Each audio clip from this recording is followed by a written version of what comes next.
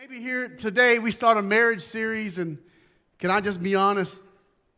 I never preached a marriage series to a bunch of married people.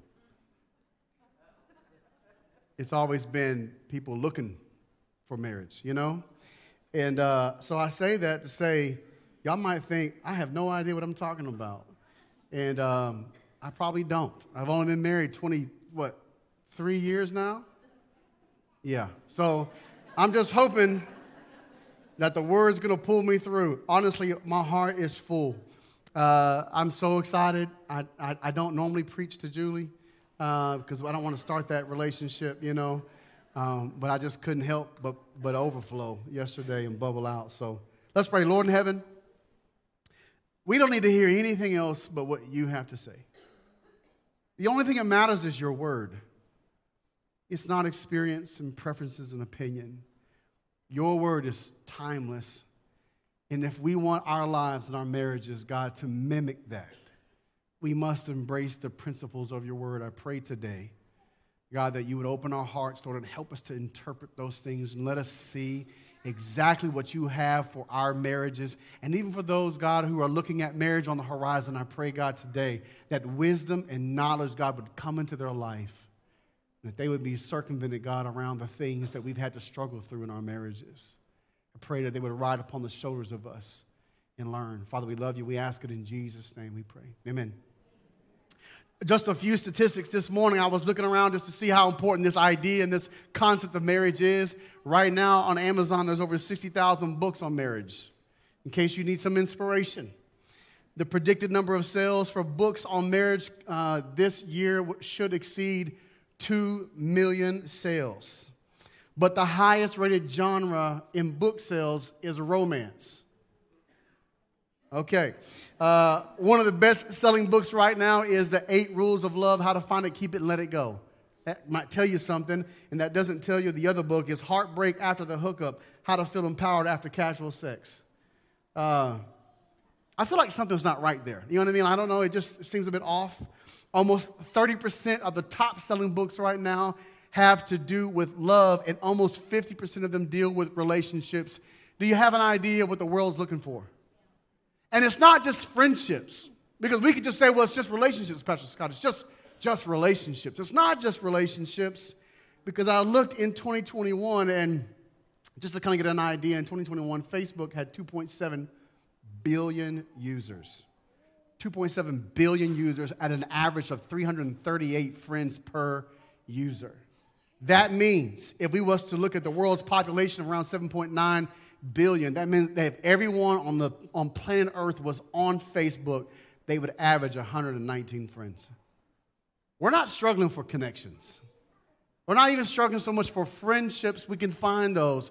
What people are searching for is something more than just relationships. They're looking for intimacy. They're looking for something that's deeper than where they want to go. And the problem is that the world's defined intimacy. I scrolled over these health websites so much I just want to throw up. But they basically came down to the point that intimacy is defined as closeness between people in personal relationships. And I can get that to some degree in terms of friendship. But we're not talking about friendship. Because people are not searching out friendship. They're not trying to download books for friendship. They're looking for love. It sounds like a song I remember a long time ago. Looking for love and all the wrong. Y'all ever heard that song before? I'm a city boy. I heard that song before. But let me just say this as we dive into, I don't know how long we'll be in this marriage series. My heart is twofold. One is that, boy, I prayed this morning, Lord, I deeply desire that the marriages in this house are healthy ones, whole ones, because your children need it, and your family needs it, right? Your spouse needs that to be healthy as well, and your neighbors need it, and the people you go see in town need it, and people on Facebook under a group called Little Birdie, they need it too. I promise you, they need it. But the other people who need it as well are people who don't understand the importance of marriage. They don't know that there's a blessing in God's design. Did you know that right now we're looking at one of the lowest divorce rates in history? We're descending. And you know why that is? People aren't getting married no more. Cohabitation is skyrocketed through the roof. And so what we're looking at is people who really want God's blessing in the design of marriage, but they're not willing to give the one thing that requires it, and that is sacrifice. Because we all know that, we want to get as close to intimacy as possible, but you can't modify the design. If you modify the design, you've actually rejected the design. And the Lord's blessing does not come on those things that we modify. History repeats that over and over and over again. And so let me just say this as we go through learning is that if you want God's blessing, you got to live God's way. That's how it works. You can't take these principles that we're going to learn and say, let me apply it to my life. No, I want you to be blessed. And if for some reason later on down the road you realize you're living with somebody you shouldn't be, you want to get married, come talk to me. We'll work on that because I want you to be blessed in your marriage. I want you to be blessed like the way that God blesses you. And so I pray as we dive in, let's let the Lord do what only He can do. If we start, of all places to start, we start in Genesis chapter 2. We're talking about the beginning of intimacy, and I will say that for the rest of our conversations that we have, that biblical intimacy is what we're going to constantly fall back to. When you look at your life, when you look at your marriage, I can gauge the health of your marriage by gauging the health of your intimacy. That's for sure.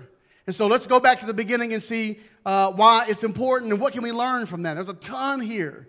And honestly, when I tried to study for this marriage concept, I thought, Lord, I don't know what to do. There's so much in front of me.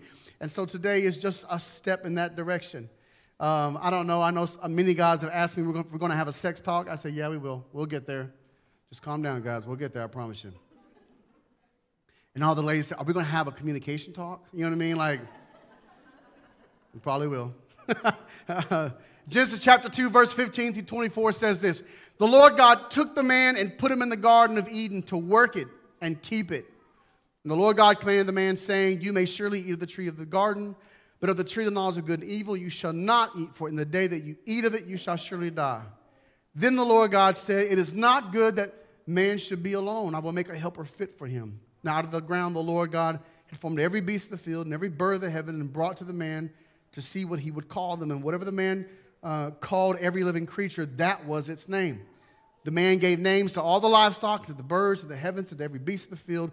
But for Adam, there was not found a helper fit for him.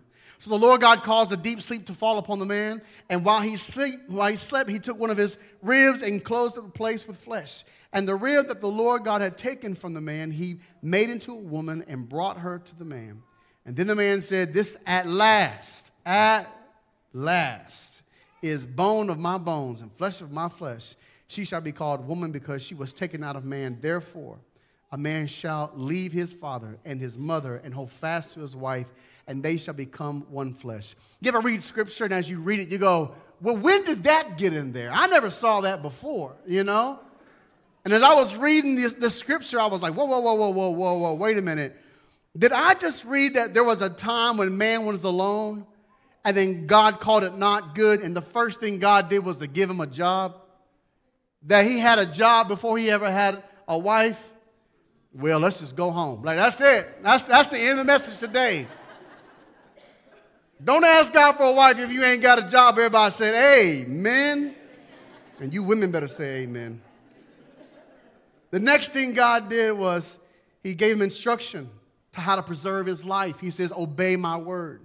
That's how you preserve your life. And then God gave him a problem. All the men love problems, right? He gave him a problem, and he gave him the power to solve it by naming the animals. So before women has ever stepped on the scene, what happened is God gave him a job. He gave him position. He gave him power. He gave him a problem. He gave him purpose. And also he gave him the way to preserve his life. The man is happy, right? Boy, what else do you need? What else are you striving for in life? And then God creates the woman. And as he creates the woman, now he realizes, oh, I've been missing something.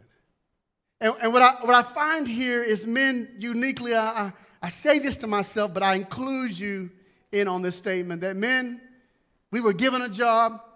We were given a way to preserve life.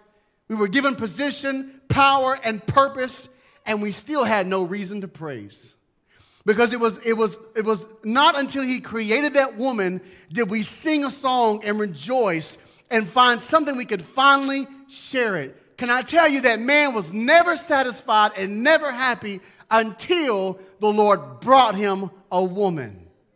There's so much truth in that. I'm not going to stop there, but I had to bring that out.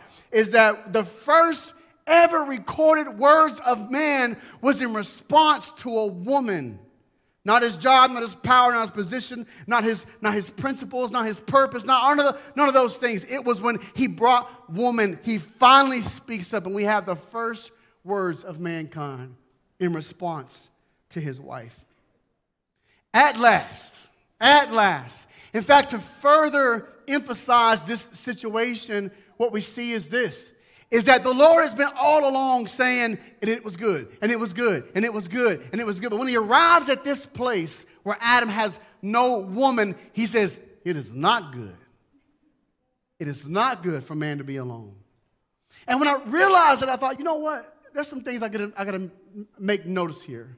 Is that first off, is that why is it not good? I mean, I understand. Some men would say, no, it was good, and then it wasn't good when he created a woman. I hope that's not your disposition. You're probably single and will remain that way. But here's something here that I thought is important, especially for us. When God realized the situation was not good, it's because of a principle that started for creation. In fact, when God created us, creation, it was out of an overflow.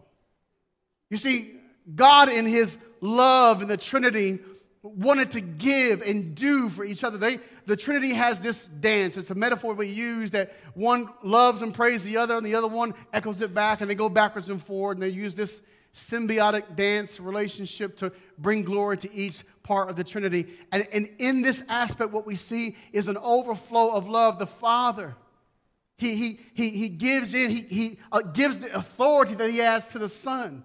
Because the Son is always doing what the Father is asking to do, and he creates all of this. And the Son creates all things, for all things are made through him and for him. And then the Son redeems all of creation and gives it back to the Father. And there's this dance, and the Holy Spirit is applying and enabling and acting the whole time. And all of this is because there was an overflow of the relationship that the Trinity had. And in doing so, creation came about. Because that's what happens when you have an overflow in your life. You have selfless love. You long to give. And here God creates creation. Now, if you have some questions about what I said, you can read Ephesians 1, Hebrews 1, and John 5, and Philippians 2. Kind of help you with the whole Trinity concept stuff. But what I want you to know is simply this, is that if the Lord did not create anybody but Adam, then Adam's existence nullifies the overflow principle in God's life. In God's heart.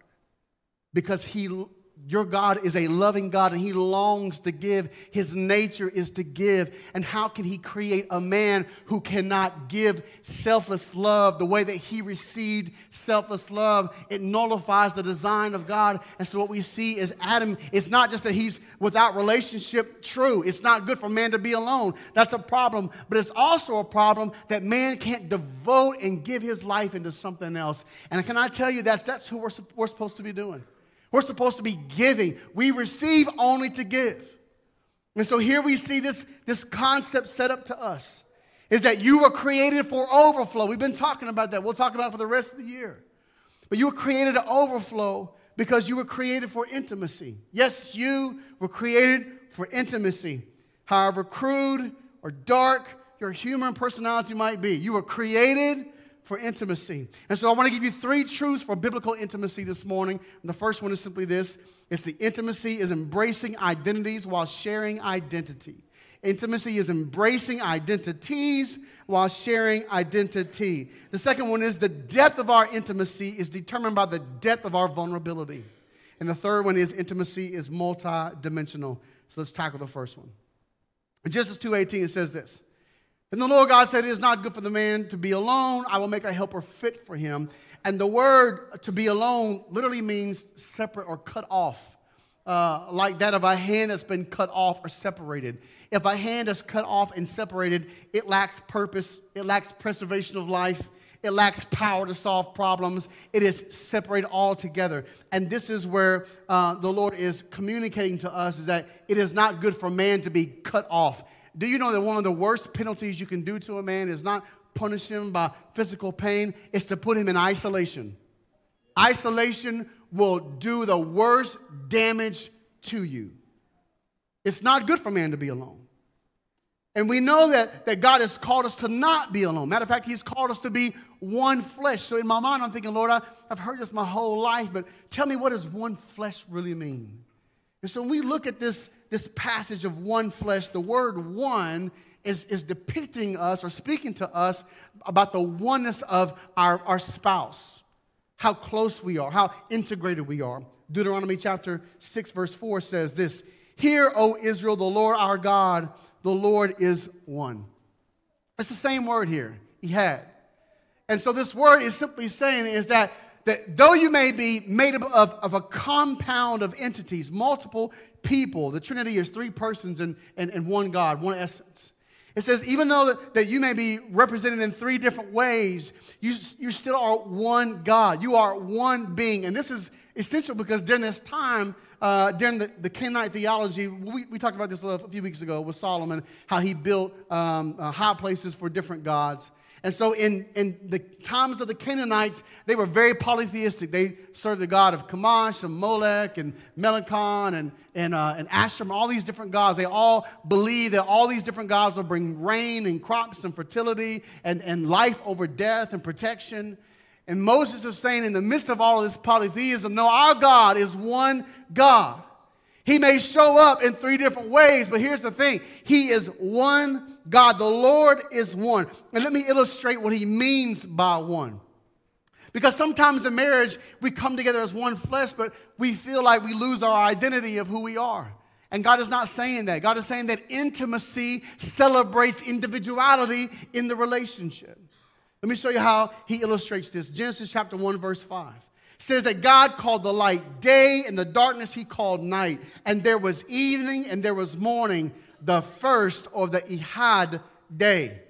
So notice here that we have a makeup of morning and evening. And if you take away evening, you'll never know what a day is. If you take away morning, you'll never know what a day is, because you need those opposites to define the borders of a day. Is anybody in here married to an opposite? Your morning and she's evening, your evening and she's morning. Is anybody like that in here? Yeah. Yes. Yes. It's so nice to be married to someone who's not like you, isn't it? Some of y'all said, "She's exactly like me, Pastor Scott." I don't know. Well, you call me for counseling. We'll work through that. I think sometimes in life we forget that the Lord has created someone to correspond to you. Understands your weaknesses. That's why he or she brings the strengths. You don't know it all. You can't do it all. You can't think through it all. You don't have all the answers. You can't make it all work by yourself. You're not supposed to. We see this as we break down through several scriptures. I'm just going to skip through that. But what I want you to see is simply this, that the Lord has designed you to have a counterpart, someone who actually brings completion to you. In fact, if we look back at Genesis 2:18, what we see is this. The Lord God said, "It is not good for the man to be alone or should be alone. I will make a helper fit for him." The word fit for him literally means to correspond to. It means that as I look across as my spouse, I would realize is that I don't have everything it takes to get through life, but both of us together, we do. We do. So that means I am not to demean her identity or her gifts or her abilities, because without her, I'm incomplete. It's not a matter of I can do it all by myself. I can make things happen. Many times in our marriages, what happens is that we begin to shift the percentage of the load, right? Well, she might be doing it all or he might be doing it all. And there are times and seasons that we do lean on each other. But holistically, the sum of your marriage, you should not be carrying all the weight, because you should rely on them to help you accomplish the things that you are not supposed to do on your own. If you were supposed to make the marriage work on your own entirely, then it would be fine for you to be alone. But the Lord says it's not good for you to be alone. Therefore, I will create someone who corresponds to you and meets your weaknesses with their strengths. And many times in our life, we feel like we get frustrated with our spouses because we can't really embrace what they bring. What they bring feels a bit critical to us. You guys are quiet this morning.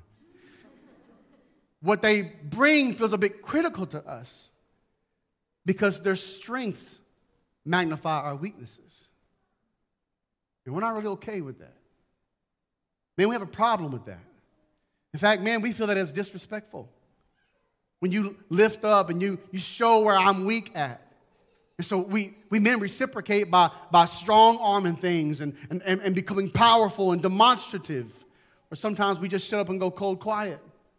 But the problem is that we don't understand how to embrace the individuality of our marriage and realize that whenever she says something or he does something, it's literally for my absolute good. Let me give you context. So long as we're in a goodwill relationship, that you have goodwill towards each other, this is how it's supposed to be. But what we want to do is we want to shut that down. And so diversity in our marriages really allows our freedom and our uniqueness to address the problems that our spouses were meant to. And doing this embraces a oneness and it deepens our intimacy. If you can really appreciate who your wife is or who your husband is and all that they bring, you will actually push into intimacy in the way that you define and the way that you need intimacy. And so it's not easy because it requires a good deal of trust. If I'm being transparent, it's not, for a long time, it was real difficult for Julie to tell me when I preached, you should probably, let me say the obvious, slow down when you preach, Scott. My whole family says this. And so, in the beginning, it was like, you can be quiet. I don't want to hear none of that stuff, I'm up there trying to be anointed and do my best to save people from the fiery flames of hell. And you're up there saying, you should back off the speed, Scott. Slow down. And it feels offensive to me because I'm thinking they're just criticizing me. And really, not at all. Julie wants the best for me. She wants to make sure that in everything I do, I am as effective as I desire to be. In fact, even greater, your spouse wants you to excel more than you want to excel. And when you really understand that you are one flesh, one skin, one covering, one appearance, one identity, when you understand that, you'll realize is that your spouse, everything that she wants or everything he wants for you actually benefits them as well. They're not tearing you down so they can feel better about themselves. They believe in this wholeness and this intimacy, and this brings us to a place where we have to trust in them when they criticize us. It's easy when they give us a pat on the back and say, you're doing a great job, but when they address the weaknesses with their strengths, it creates a problem. The second thing is this requires trust as well. It's the depth of our intimacy is determined by the depth of our vulnerability. Being vulnerable or openly sharing our thoughts and feelings, experiences is a measure of the level of intimacy in our relationship. How well you share and how deep you share tells me a lot about your marriage. Can I say that again so you can have some pillow talk and walk through your issues? How well you share, how deep you share tells me everything I need to know about your marriage. If we do counseling, I'll ask you is how well do you share? How deep do you share? And the reason why this is difficult is because we understand that the more vulnerable we are, the more we put ourselves out there, right? the more the probability of us being hurt, it increases. That means we have to trust in our spouses even more. We stick our neck out even more. And when we look at relationships that have broken trust, what we see is this. People no longer want to put their neck out because they've been hurt before. And so they pull back. But can I tell you what happens when we pull back? It's simply this. When we pull back, we decrease the depth of our vulnerability. And when we decrease the depth of our vulnerability, we decrease the depth of our intimacy, which decreases the oneness in our marriage and eventually leads to separation, which generally ends in divorce. Let me say it again. You can track with me in your mind. When we pull back, we decrease the depth of our vulnerability, which decreases the depth of our intimacy, which decreases the oneness of our marriage, which eventually leads to separation, which generally ends in divorce. And so vulnerability is absolutely essential in our lives. In fact, if we look at the story of Jesus, when he was talking to the woman who anointed his feet, Jesus says this in Luke 7:47, "Therefore I tell you, her sins, which are many, are forgiven, for she loved much. But he who is forgiven little loves little." The funny thing about this passage here is that the word many that describes sins is actually the same exact word that describes the word loved much. You could see it like this: because her sins were many, she also loved many. Now that doesn't mean many people. That means on many different levels. Can I tell you that when Jesus forgave her, just like when he forgave you and me, that he forgave us at different levels, right? We had to be more vulnerable to him. We had to open up to him. We asked for forgiveness about that, and then it was about this and about this. And you realize that your love for God and your devotion for God increased as you became more vulnerable with where you were at with him. And this is the same with our spouses. Is that if you and I can become more vulnerable, we expose ourselves, which creates trust in them. What we find is that intimacy deepens in that moment because intimacy is based on your vulnerability, and vulnerability is based on your ability to trust. And so when we look at this situation, we need to understand, just like Jesus is saying to this woman here, that the capacity of her vulnerability determined the capacity of her forgiveness, which resulted in the capacity of her ability to love. And that applies to us as well. Vulnerability determines the capacity to love because it trusts the capacity in the person we're trying to love. The last thing is simply this, as the band will come back. Intimacy is multidimensional. In fact, if I can just complicate it for us, fellas, intimacy is multi-level and multi-dimensional. It would be nice if intimacy was just sex, but that is not as simple as it sounds. Intimacy is very complicated. It's multi-dimensional. Look at the intimacy that we have with God in terms of our devotion. Mark 12:29 says this, "And you shall love the Lord your God with all your heart and with all your soul, and with all your mind, and with all your strength." We see that even in our devotion to God, there are levels of our devotion to God. God is looking for our devotion to him to be multidimensional. God does not want just our heart. He doesn't want just our emotions. He doesn't want just our intellect. He doesn't want just our body. The Lord wants all of us. It's a multidimensional thing. Can I tell you that when you give yourself over to your spouse, it is multidimensional. They don't want just your body, maybe in the beginning, but in the end, it's not that way. They want your emotions, they want your mind, they want your body, and they even want your spiritual connection. Men, can I tell you that your women crave your devotion with God? They want someone to lead them spiritually. And so when we see these things, what does it tell us? Is that just as God wants our heart, our soul, our mind, and our strength, that these four components are making up something important for us in our relationship. That intimacy is multidimensional. It's spiritual, it's emotional, it's intellectual, and it's physical. And so how do we pour in? Let me just illustrate to you.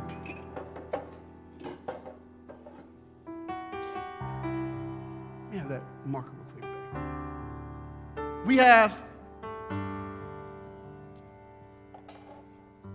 We We have the spiritual, we have the emotional, we have the intellectual, we have the physical.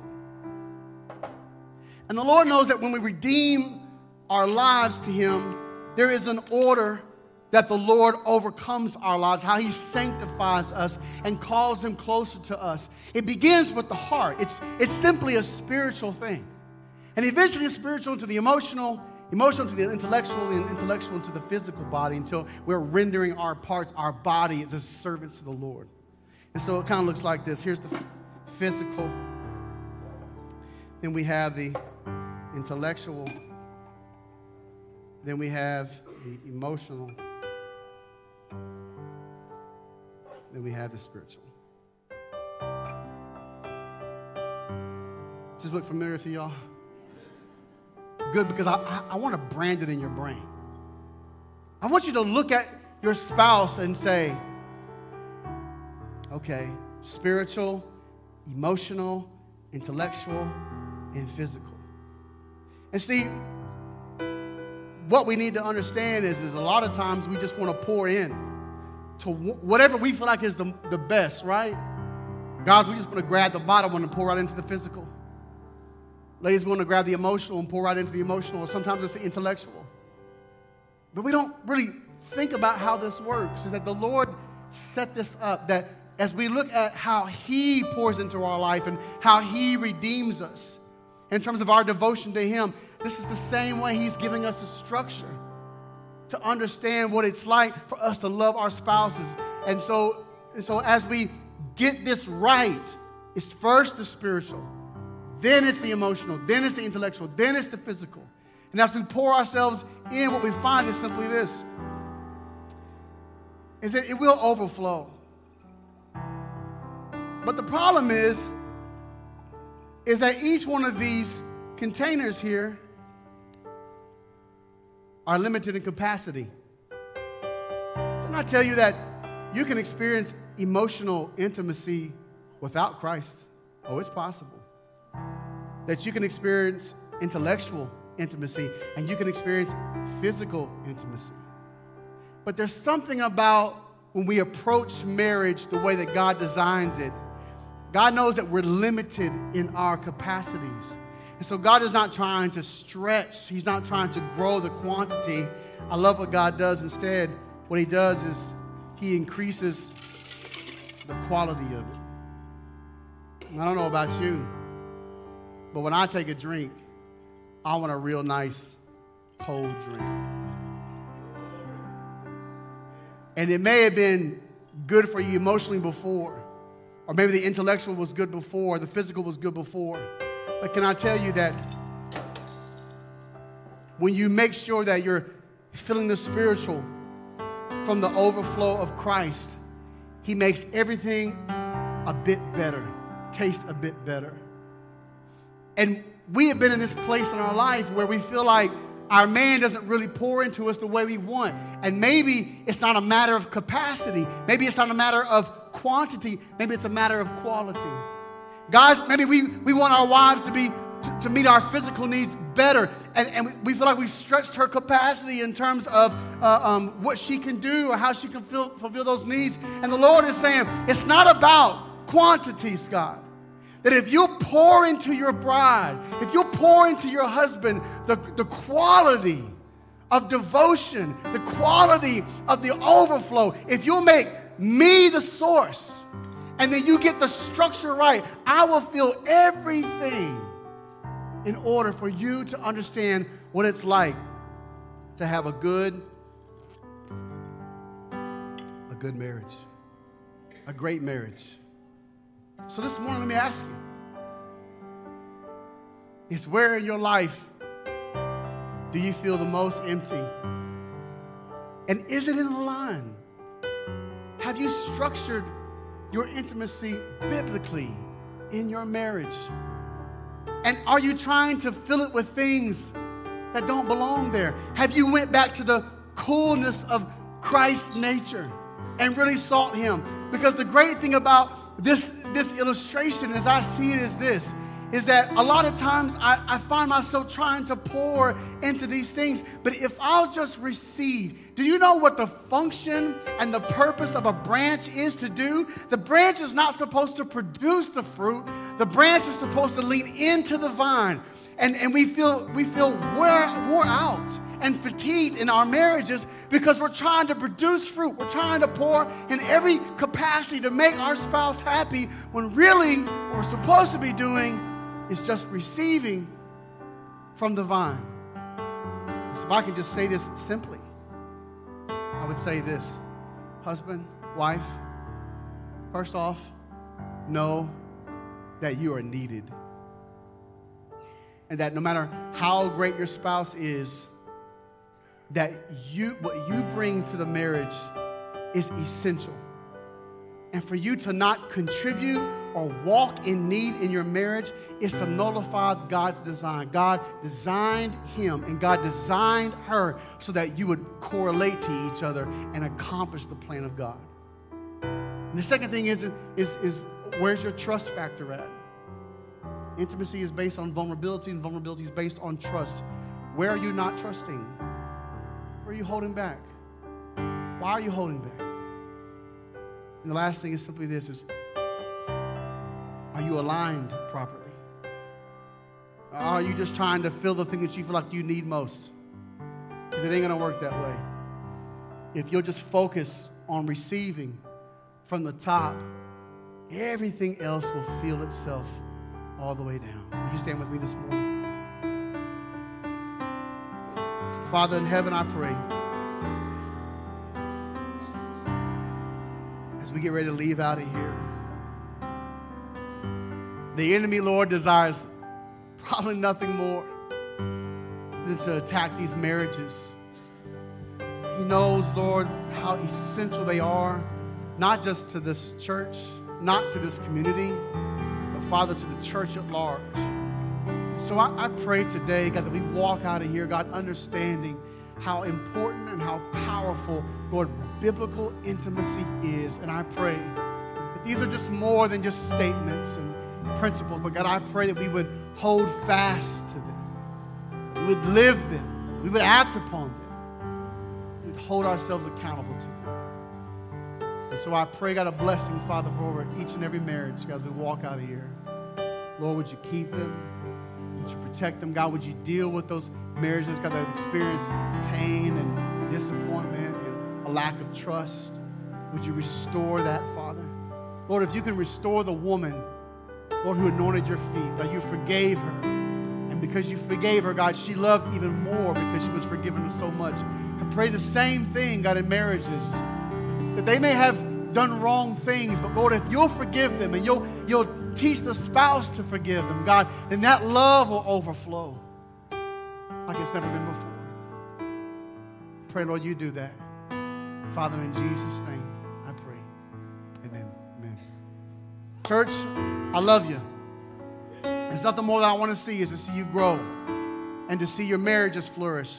And the reason is simply this, is not only because your spouse needs it, but because your children are looking at you and trying to decide what a healthy relationship is. And so I pray that as you leave today, that you remember that it's not just your eyes at home, but maybe your coworker is looking at you saying, I don't know how you do it, but I want what you have. And I pray that you would go in the testimony of God, the glory of God this afternoon. Love you.